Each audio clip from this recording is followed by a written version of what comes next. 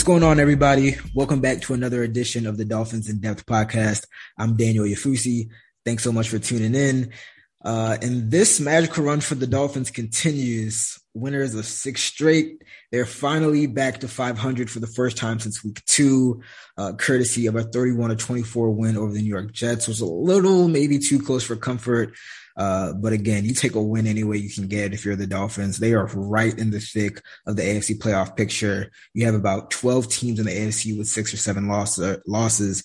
And at this point, you know, who's to say? I mean, if they run the table, they could be in the playoffs, which just seemed unfathomable when they started 1-7.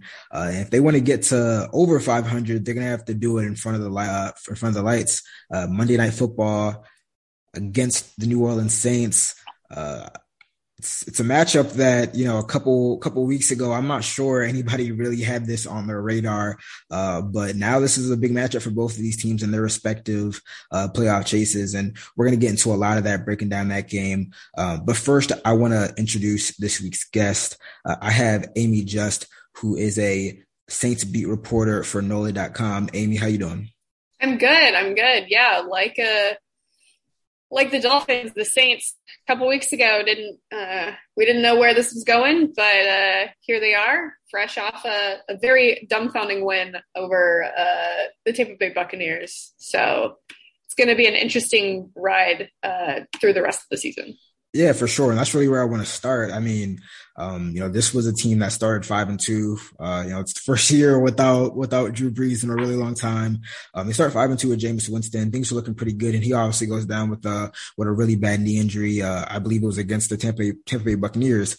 And, you know, after that, the Saints lose their next 5 games. They've kind of turned things around with 2 wins, first over the Jets, now a really dominating game, 9-0 win over the Tampa Bay Buccaneers, who they just seem to always have their number. But now they're 7-7. I know you tweeted it out, you know, either earlier today or yesterday that, you know, they won't have the 7th seed regardless of what happens in Tuesday night's games. But, you know, they still have a real solid chance to fight for one of those wildcard spots. And I want to ask you, you know, I kind of broke it down the schedule wise, but how did they really get to this point where they're 5-2, that they lose their next 5, and then all of a sudden they're back right in the thick of things in the NFC playoff race?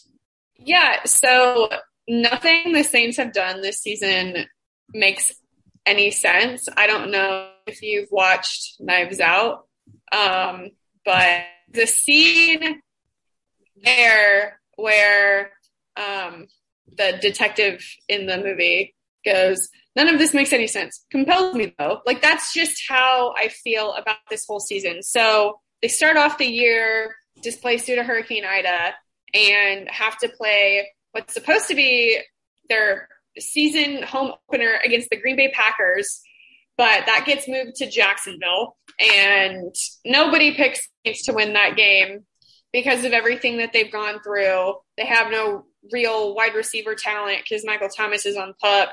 And then the Saints beat the Packers 38-3, and then they lose to the Panthers the following weekend. We're like, okay, like, not sure exactly what to make of this. And it just kept going in terms of weirdness. They beat the Patriots in New England and then lost at home to the Giants. So we're already starting off super, super confusing. And then it just keeps continuing to be weird. And I feel like that has been a prevailing theme for the Saints this season. It's just been weird. And my picks this year, I don't even want to know what my record is because it's so bad. But it's just, I don't understand how this has happened. So they got to 5-2, right, with Jameis Winston game managing, so to speak. He wasn't like the Jameis of old where he's throwing for 400 yards and 3 touchdowns and 3 interceptions. Very game managery. And then he gets hurt. He's done for the year. They go with Trevor Siemian for a couple games. That experiment goes south. I like Trevor. He's a really great guy. Just wasn't his time. And so they put Taysom in after Taysom got healthy. And they beat the Jets and the Bucs. But it's I didn't know what to read into the Jets win because the Jets are just atrocious. But yeah, they're not very good, but they gave the Dolphins a run for their money for the second time in 4 weeks, but yeah, but they're not very good. You're right. Yeah, so I didn't know what to make of that win last week. Okay, great. The Saints have, finally stopped their losing streak. Their 5-game losing streak was something this team hadn't done since 2005. So that's not something that happens around here. I fully expected Tampa's, top offense in the league to have a really good matchup with the Saints defense, but yet the Saints defense at full strength for the first time in what feels like forever,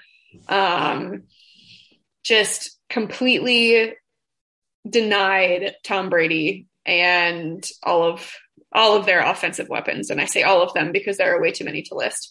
But 3 of them got hurt against the Saints. And I think that helped this a little bit, but still struggling before they lost all 3 of those guys. So again, not exactly sure how much to read into that other than when at full strength or near full strength, they don't have Tano Passanio. But when they're at near or full strength, they are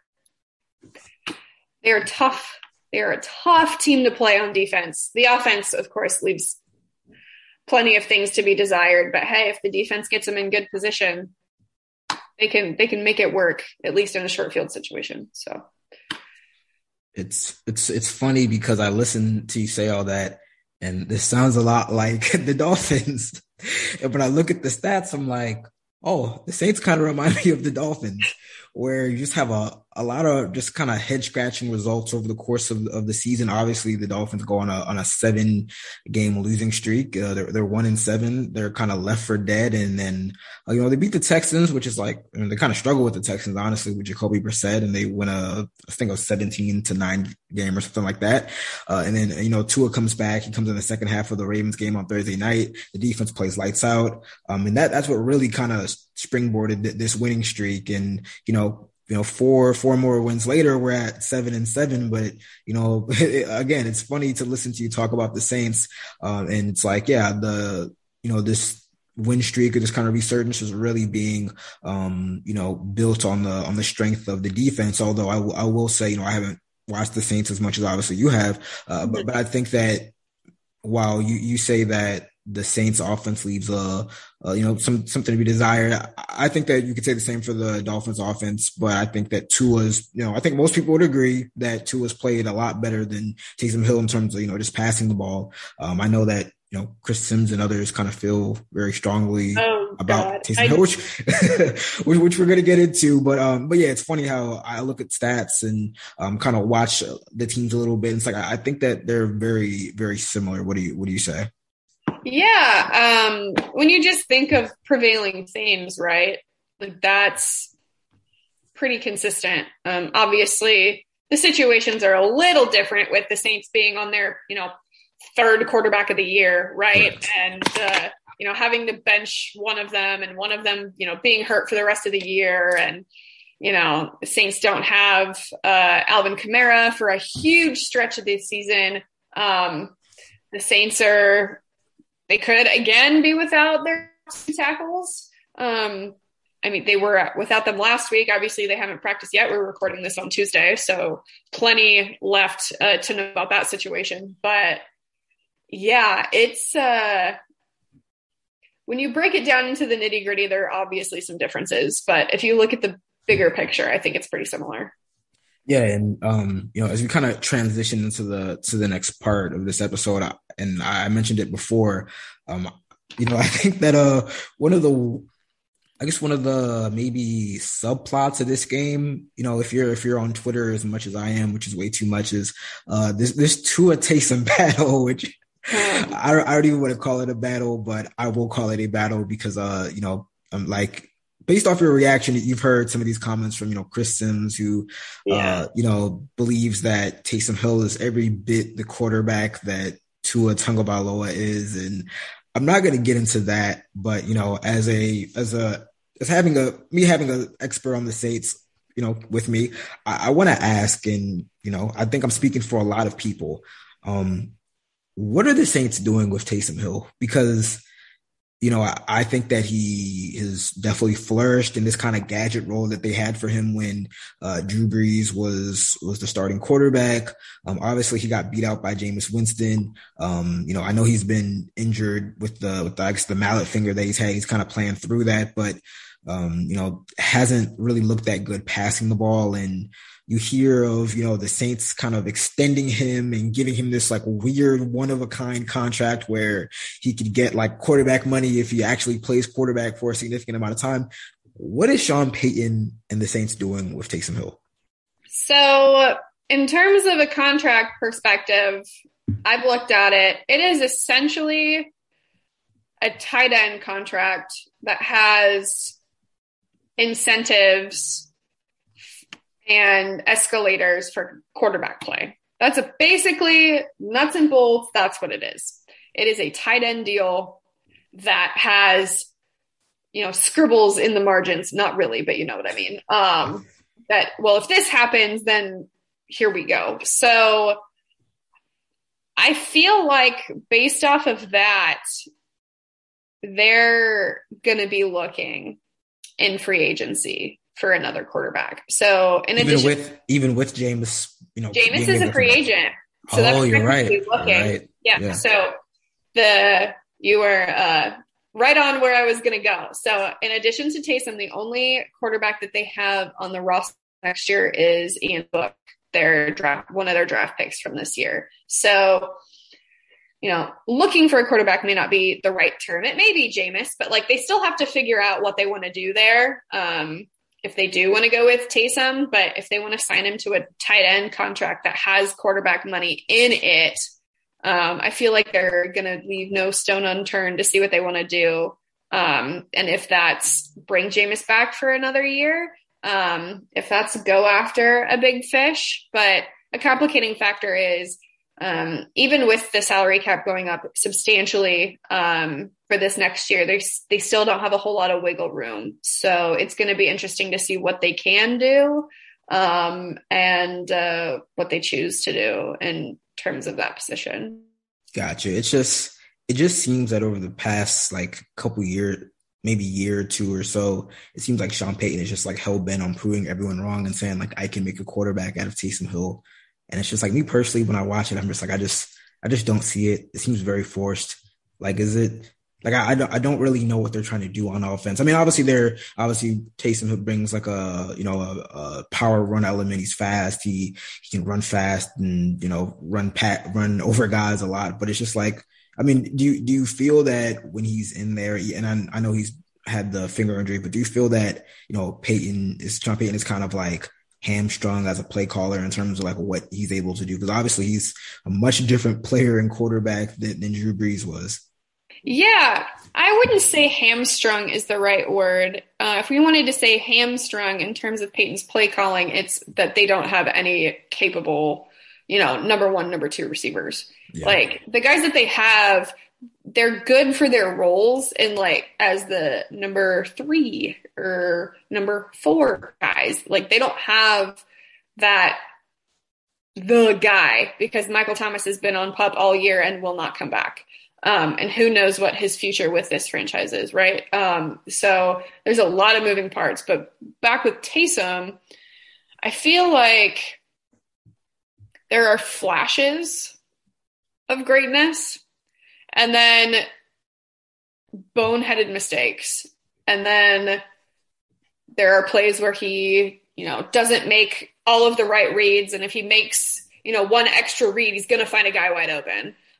Whether the ball gets there, it's a different story. But I like watching Taysom play in his unique role. I think he did that well. Even earlier this season with Jameis, because he would come in and do some wildcat stuff, quarterback power type things. Very effective in the red zone as the wildcat guy. I don't know if I'm sold on him being the quarterback for this franchise moving forward, but in the moment that we are in right now, with Jameis hurt and Trevor not living up to the standards, that Sean Payton wanted, Taysom is their best option right now. And whether you think he's a quarterback or not, he's their best option at the moment. That's a fair point. No, I was going to say Simeon did not really play well, and obviously Jameis is hurt. Ian Book, probably not ready to start right now. So that is a fair point. I do wonder what I think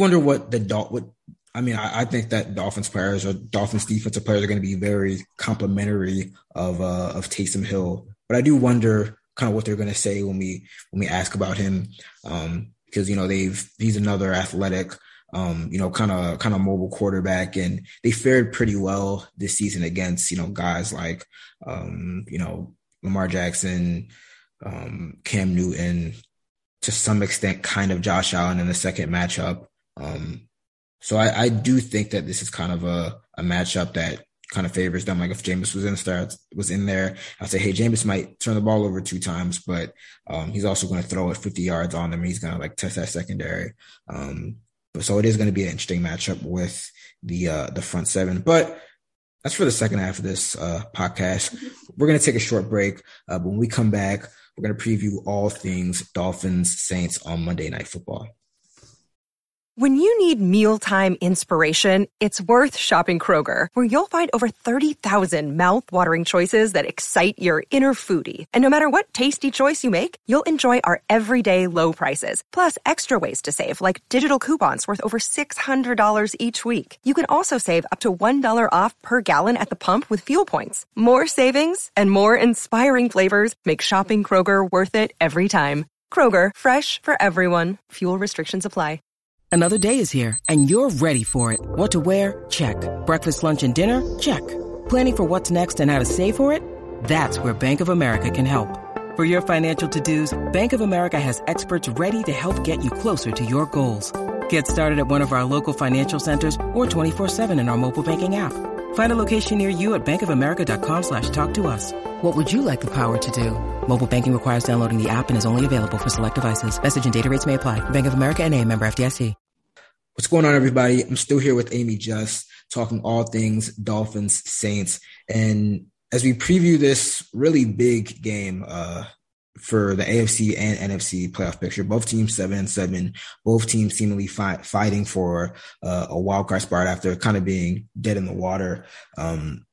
We talked about, or you mentioned it, the state of the Saints offensive line or offensive tackles, Ryan Ramczyk and Terron Armstead. I guess if they can't play, who would fill their spots? And I guess how would you just rate them as a whole? How did they do in the Bucs game? They were all right. So the guys who filled in this week, that would be Jordan Mills. He's had a lot of experience, but not a lot of it has been relatively recent. This was the second game he started in for the Saints, if I'm not mistaken. I don't have it in front of me. The Saints have had 8 different starting lineup combinations. I'm talking too fast for my brain. You're good. And on the other side has been James Hurst. He's started in a significant amount of the games for the Saints this year. However, it's been all over the line. So he's played 4 of the 5 spots, with starting in 3 of them, if I recall correctly. So he's been quite the utility hitter for them this year. It was all right. They've got 3 backups on the line, with Andrus Peat also having been out for a significant amount of the season. Back when he got hurt, they said there was a possibility that he could return towards the end of the year, but I'm not holding my breath for that. So who's been filling in for him has been Calvin Throckmorton. So they held up pretty decently last week, but which I was kind of surprised by, just by how dominant the Bucs defense has been. But yeah, so 2 sacks for Taysom, and could have been several more. But he scrambled out of a couple of them. So, it's not looking good, but it could be worse. Coming into the season, I thought the Saints offensive line was their strength, like their biggest strength on the team, was their offensive line. And I still think that it's a strength when close to healthy, but Teron and Ryan, both of their tackles, they're Pro Bowl, All-Pro guys. And so when you lose two players of that caliber, obviously it's not going to be even remotely close to the same. Yeah, when I was reading, some of, the great work that you and your, colleagues do on NOLA.com, that really stood out to me. I didn't know that, I was just kind of watching the game casually on Sunday night. I didn't know that they were playing without their two starting offensive tackles, and that, stood out to me because what I think, along with the Dolphins defense kind of powering this winning streak, I think that it's really been the front seven. I think that there's been improvements on all levels of this defense.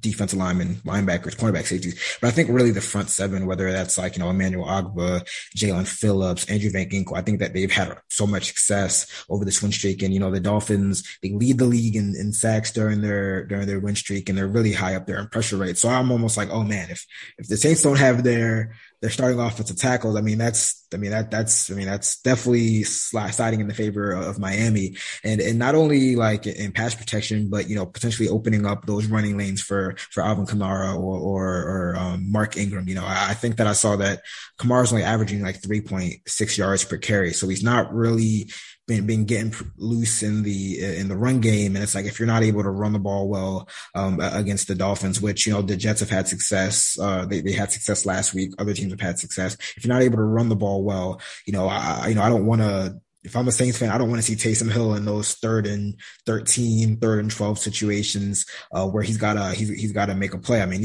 you trust his ability to maybe run out of harm's way and to maybe make a play, but you don't want him to be in a 3rd and long situation for the duration of this game. So that's one thing that stood out to me. I guess another thing that stood out to me was just how dominant the Saints defense was against the Bucks. And I know that it seems like they've had Brady's number since he joined Tampa Bay last year, but across the board, this is a very, very good defense. And to be honest, it's by far the best defense that the Dolphins are going to play. Since they started this win streak, the Dolphins, and like we said before, the Dolphins, they have an offense that leaves a lot to be desired, but, they were able to score 31 points against the Jets. They're able to score 33 points against a Panthers defense. That's pretty good.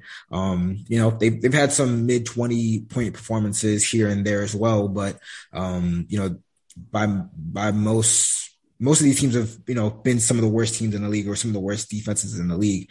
I'm a big like efficiency metrics guy. I'm not like really big on yards per game or whatever, because I feel like that might not always tell the whole story. But Football Outsiders, their metric site, and they have the Saints as the number 1 run defense, and I believe the number 6 pass defense. So it's definitely going to be a big test. Like the Dolphins ran for 183 yards last year, and it was last week, and it was a big revelation because they had only done it like 2 or 3 times before, and that was their most yardage on the ground all season. And I do wonder, how much of that is you're playing the Jets. I think that this is going to be a really big test with guys like Cameron Jordan and Marcus Davenport. I guess when you look at this Saints defense, what did they do so well against Tampa Bay, and what have they done so well this season? Because me personally, I see this defense like they have dogs like on every level of the defense, whether it's Cameron Jordan and Marcus Davenport, Demario Davis, or Marshawn Lattimore in the secondary. What do they do well, and what do you see from them? A lot of it was situational. So, Tom Brady only threw like 180 some yards, which is not very Tom Brady-esque. That's one of the worst, if not the worst game of his Tampa Bay tenure. But also, they were keyed in on 3rd downs. So all 4 of the Saints' sacks came on third down. Yeah, I don't want to call it a strip sack because it wasn't, but when Cam forced Tom Brady to fumble in the red zone, that was also on third down. So that's going to be a huge key. Tampa Bay still had 302 yards of total offense, which is not bad by any stretch of the imagination, but it was just forcing them to make mistakes at crucial times or getting the sacks that they needed at crucial times. I think CJ Gardner-Johnson's pick was on third down too, if I'm not mistaken. So third down was very big for them last week. And I think if it ain't broke, don't fix it. So I think that's probably what they'll emphasize again this week in neutralizing everybody. Of course, last week was a bit of an anomaly with defensive coordinator Dennis Allen stepping in as the Saints head coach since Sean Payton has been in Corona-induced quarantine. He should be out for the game or he should be up, for the game on Monday, but not sure when he will be cleared to return and all of that. So I believe we are speaking with Dennis Allen on Wednesday. Again, we're recording on Tuesday. So not sure when Sean will be back in the building. Of course, he's been helping with game planning and all of that stuff. He was very involved with last week's game plan. But of course, it's always different when he's not there in the moment. So that's also a big thing to consider from last week as well. Yeah. First, want to touch on something you said earlier about the situational defense. The Saints have I believe the best red zone defense. They're only allowing opponents to score touchdowns in those situations 43.6% of the time I'm looking at. And in terms of third down defense, I mean, they're right around there among the best as well, where they're only allowing 37.3% of those conversions on third down, which looks like it ranks around top 10 in the NFL. And that's one thing that the Dolphins offense has actually been pretty good at, converting on third downs and extending those drives, taking some time off the clock, not just going. I mean, the Dolphins definitely have a tendency to go 3 and out, but I think that over the course of this win streak, they've definitely been better in terms of, consistently, what am I trying to say? Push drives forward, keep drives going. And then when they get into the red zone, converting those opportunities. And then the second thing, obviously, with, I remember recording last week's episode, with my guest last week, we did our predictions and we said, all COVID things, withstanding, which, over the past week or so definitely comes into play. The Dolphins didn't play with, 2 of their top rookies, wide receiver Jalen Waddle, who leads the team in all receiving categories, and then Javon Holland, their safety, who's kind of been a versatile do-it-all guy. I think that both of those absences kind of had impacts on the close game that we saw with the Jets. And I was just curious, obviously, you said Sean Payton wasn't coaching that game. Dennis Allen was the interim coach, and Payton's expected back, but as of Tuesday night, Tuesday late afternoon, have the Saints had any significant coronavirus disruptions in terms of players? I know that Cam Jordan missed the previous game before the Bucs game, but he was back for this game. But outside of him, have there been any major players sidelined by protocols? Yeah, so in the last couple of weeks, nobody other than Sean Payton was sidelined for the Bucs game. There were 3 players sidelined for the Jets game the preceding week. It was Cam Jordan, Mark Ingram, and Ty Montgomery. A player did go on the COVID list today. Again, we are recording on Tuesday. It's tight end Juwan Johnson. Yeah, he's the only one as of Tuesday at 6 p.m. Eastern that has gone on the list in the past couple of weeks. So it's definitely something to monitor. It's they're already down a couple tight ends. So, or at least one. One is still coming off of injury, but he did play last week. And then another one is on injured reserve. So need to pay attention to that. And obviously, as as impactful as tight ends are everywhere else and moving around and interacting with other position groups, definitely need to be paying attention to the next couple of days and see if this is an isolated incident or if it is the precursor to something more. No, most definitely. I remember last Monday coming back from the Dolphins bye, and a couple of days earlier before that, the Dolphins had placed two of their running backs, Myles Gaskin and Salvon Ahmed, on the COVID list. And I remember asking Brian Flores that Monday morning, is there any fear that this isn't an isolated case or isolated cases? And he goes, to my understanding, I don't think that, anything is, on the horizon like that. But again, I don't have a crystal ball. And, 30 minutes later, after we finished talking to him, we found out that, another running back, Philip Lindsay, is going on the COVID list. And then later on, you had, like I said, Jalen Waddle and Javon Holland and I believe another practice squad running back, Jared Dokes. And, they got some of those guys back. They got two of their running backs in Gaskin and Ahmed back, but Lindsay, Waddle, and Holland missed that game because I guess they just weren't able to clear protocols in time.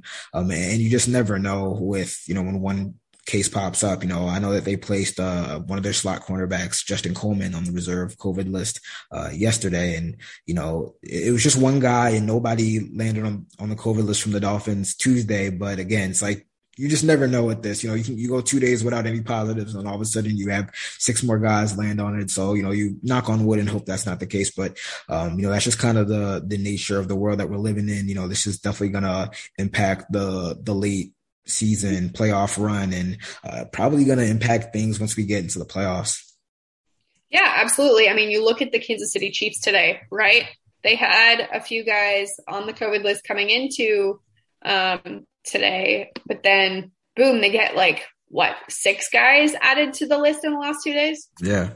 So anything can happen at any time as it pertains to COVID. So obviously all the he'll be available, I'll take it with a grain of salt because that can be erased in the matter of minutes. So yes.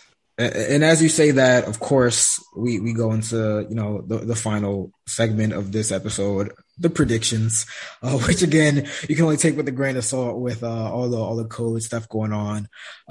As I kind of, before I do every episode, I guess I'm kind of pulling back the curtains. I just kind of look at a bunch of various stats and metrics and kind of look at the rosters and injuries. And I found these teams just match up.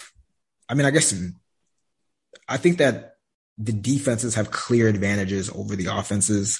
I feel like this is, I don't know about you. We've, us in terms of the Dolphins media core, we've watched a lot of kind of nasty games in terms of just bad offense and defenses dominating the opposing offense. And this feels like one of those games where, it could very well be 6-3 at halftime and it's late in the game and it's 17-13. And while my head tells me to pick the Dolphins because I just haven't seen this Dolphins defense be significantly tested. And I'll just say it. I just don't think that Taysom Hill and, the Saints offense will do that. I just part of me just says, I don't know, this is a really big spot for the Dolphins. The first half or so of their win streak, they kind of were under the radar. A lot of teams were like, hey, you're beating up on the Texans and the Jets and the Giants. It's not something to be, congratulated about. But 6 straight wins. That's 6 straight wins, especially when you start 1-7. And I think a lot of kind of national media, national people are really starting to kind of turn their heads and kind of focus on the Dolphins. And obviously being a Monday night game, this is going to be a lot of guys on that team, their first Monday night game. I know they play a Thursday night game, but Monday night still has that, little bit of significance. A lot of, I grew up watching Monday night. I'm sure you grew up watching Monday Night Football. It's going to be a lot of their first Monday Night Football games. And I know that the left guard, Austin Jackson, he said that this isn't really an opportunity to do us against the world. It's more about just us proving ourselves right. I do think that, there's going to be a big spotlight on them. And I do wonder, facing kind of a more veteran team, a veteran coach that has won a Super Bowl, has been in these spots. I do wonder if maybe Sean Payton has the Saints just a little more prepared for Tua and that unique offense, and maybe has a wrinkle or two against the Dolphins defense. I'll say this. I'll pick the Dolphins 23-22, but I don't have a lot of conviction in that prediction. If the Dolphins beat the Saints and beat them by like 10 points, I mean, I wouldn't be like completely surprised, but I also wouldn't be surprised if, Dennis Allen, who's a great defensive coordinator, and Sean Payton, who's a great offensive mind, if they have like a great game plan and the Dolphins end up losing by like 10 points. What do you think? So my record on the year is 6-8. So I am #bad at picking games. I think it's going to be low scoring just because both of these defenses have been so dominant. I'm going to say 10-3, but I don't know who's going to win. 10-3. I do. I don't think it's going to be very high scoring. I really don't. I think that it's going to be a relatively boring game offensively. I think there's going to be a lot of 3 and outs. And I think it's just going to be whoever takes advantage of a situation their defense has put them in. I really do. Yeah. That last point is really interesting because I was thinking, with two kind of teams that are just so closely, so even, and to kind of drive that point home, I have it right here. The Saints are averaging 22.4 points per game. Which Dolphins, I don't understand how.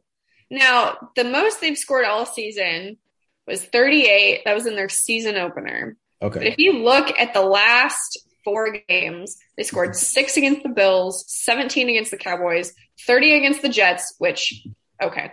And then 9 against the Buccaneers. So yeah, but to drive that point home, like I said, the Saints are averaging 22.4, the Dolphins are averaging 20.4, and then on defense, the Saints are giving up 20.4, and the Dolphins are giving up 22.3. So this is like neck and neck. I do think that I know trench play and offensive lineman and defensive lineman play is not very sexy and glamorous, but this is the one time where I'm just very, very interested to see how the Dolphins offensive line does, because they've gotten a lot of criticism or over the course of the season, but I think that they've improved a lot during this win streak. But, Cameron Jordan, Marcus Davenport, that's a real test. And, I do wonder if this game comes down to like which quarterback makes the fewest mistakes / takes advantage of what opportunities the defense presents them. And I do think it's like, if I had to bank on one quarterback to kind of make that one play, or one defense to make that one play in the situation, it's like I could see the Dolphins defense forcing Taysom Hill into like a bad fumble because he's running around a lot, which I think he probably will be. I think Tua, he had a kind of shaky outing against the Jets, threw 2 interceptions, which he hasn't done a lot. But it's like, I could see him kind of making that play. I'm more inclined to think that Tua makes that play instead of Taysom Hill. That's just kind of my opinion right now. I agree with that. It also wouldn't surprise me though, if PJ Williams or CJ Gardner-Johnson picks off Tua and runs it back. Like, that wouldn't surprise me either. Well, he threw one. Yeah, he threw one up last week, and the Jets ran it back, and he almost gave that game away. He threw a game-tying pick 6 with under 8 minutes left, which was really bad. To his credit, he rebounded. But yeah, I mean, Tua hasn't really turned the ball over. I think that's probably like the best part of his play during the win streak, that he hasn't messed things up. I mean, he's like gone out there and, he won the game yesterday or 2 days ago after throwing the pick. I think that's the one thing that he's like really done well, not turn the ball over. So it's like I said, I really like the Saints secondary. I love Marshawn Lattimore. I think it's going to be a really fun matchup with him and Jalen Waddle. I think so too. Yeah, but the Saints secondary, they're definitely some ball hawks. They run to the ball, they fly sideline to sideline. So you have a good point there. Yeah.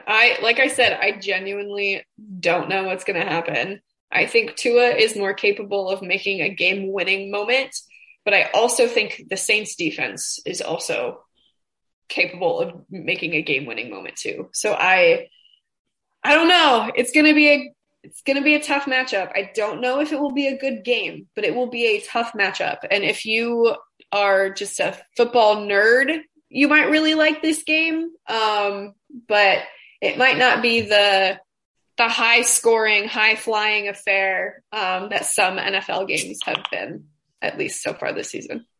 Well, I just hope it's better than Vikings Bears, because I was watching that game and just like I tweeted it out at one point. Like I feel like the Bears should just be relegated to the CFL, because I just don't know. I saw that tweet and I laughed so hard. It was bad. It was bad, but then at the same time, it's like I saw some pretty bad football from the Dolphins earlier in the season, but they've turned things around. So they haven't gotten that treatment yet. But yes, a very big game. I think that, in the totality of the Dolphins season, we all kind of looked at this final 3-game stretch, starting with the Saints, then obviously the Titans and the Patriots to close things out. And we knew that if they could kind of get on a little bit of a run, they could kind of make things interesting. That's what they've done. I mean, they've really been perfect. They had no margin for error to begin with.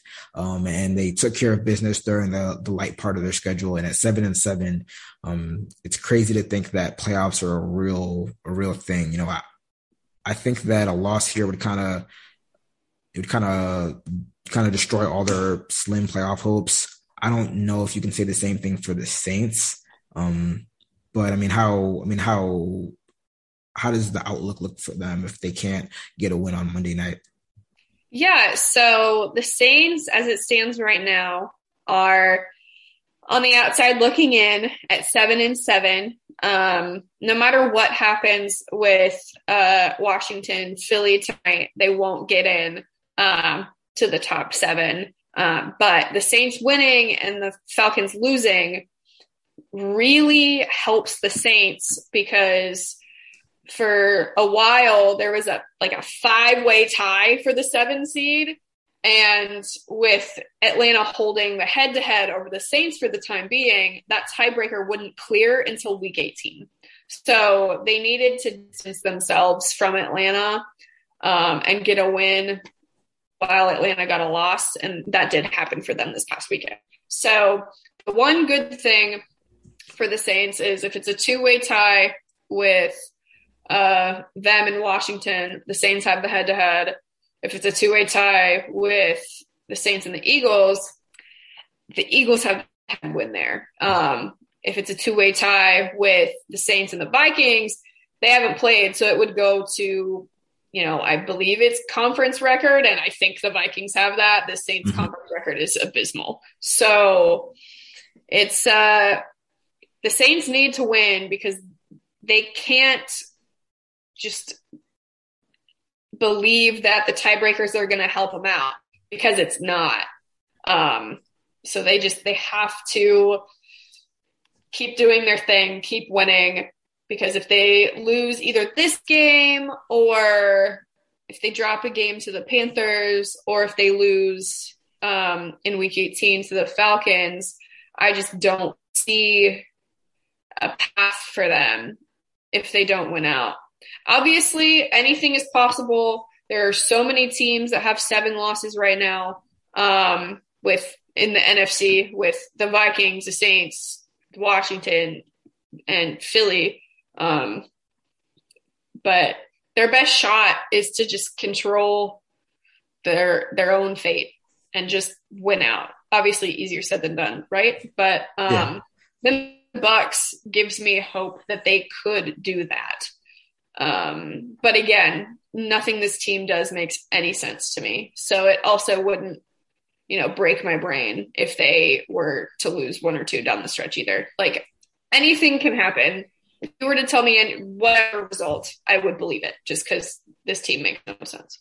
It's so remarkable listening to you for like half of this podcast. And it's like the way you talk about the Saints is the way I talk about, or a lot of us talk about the Dolphins, similar with the tiebreaker that, the Dolphins really can't leave it up to tiebreakers because they don't, they lost to the Raiders. They lost to the Colts. They don't have as good of a conference record as, teams like the Chargers who are going to be fighting for a playoff spot. They got split by the Bills. So they're almost like, it's weird. They're in a position where they're like hoping that the Bills beat the Patriots because they still play the Patriots in week 18. Yeah, week 18. And they already beat them once. So it's really funny how, they're 7-7. They're fighting for a wild card spot and they're really in the same position. And I think you'll see that, it might not be the prettiest game, but I think you'll see that intensity and the kind of like that understanding of the moment on Monday night for sure. Yeah, absolutely. Both of these teams know what's at stake. For both of them, it feels like a must win to make the playoffs. So that itself makes it intriguing. No, exactly. And again, I'm just grateful that we have a compelling matchup after, kind of the downward spiral that these teams got on. So it's going to be an interesting matchup. It's going to be a compelling matchup. It's going to be a matchup with big ramifications in the AFC and NFC playoff picture. And, looking forward to it. Amy, I hope you enjoy your Christmas weekend. I guess Christmas is on Saturday. So I hope you enjoy that. Don't have to do too much work previewing the game. I want to thank you for joining me on this edition of the Dolphins in Depth podcast. And we'll be back next week to preview another weekend of Dolphins football. But until then, you guys take care.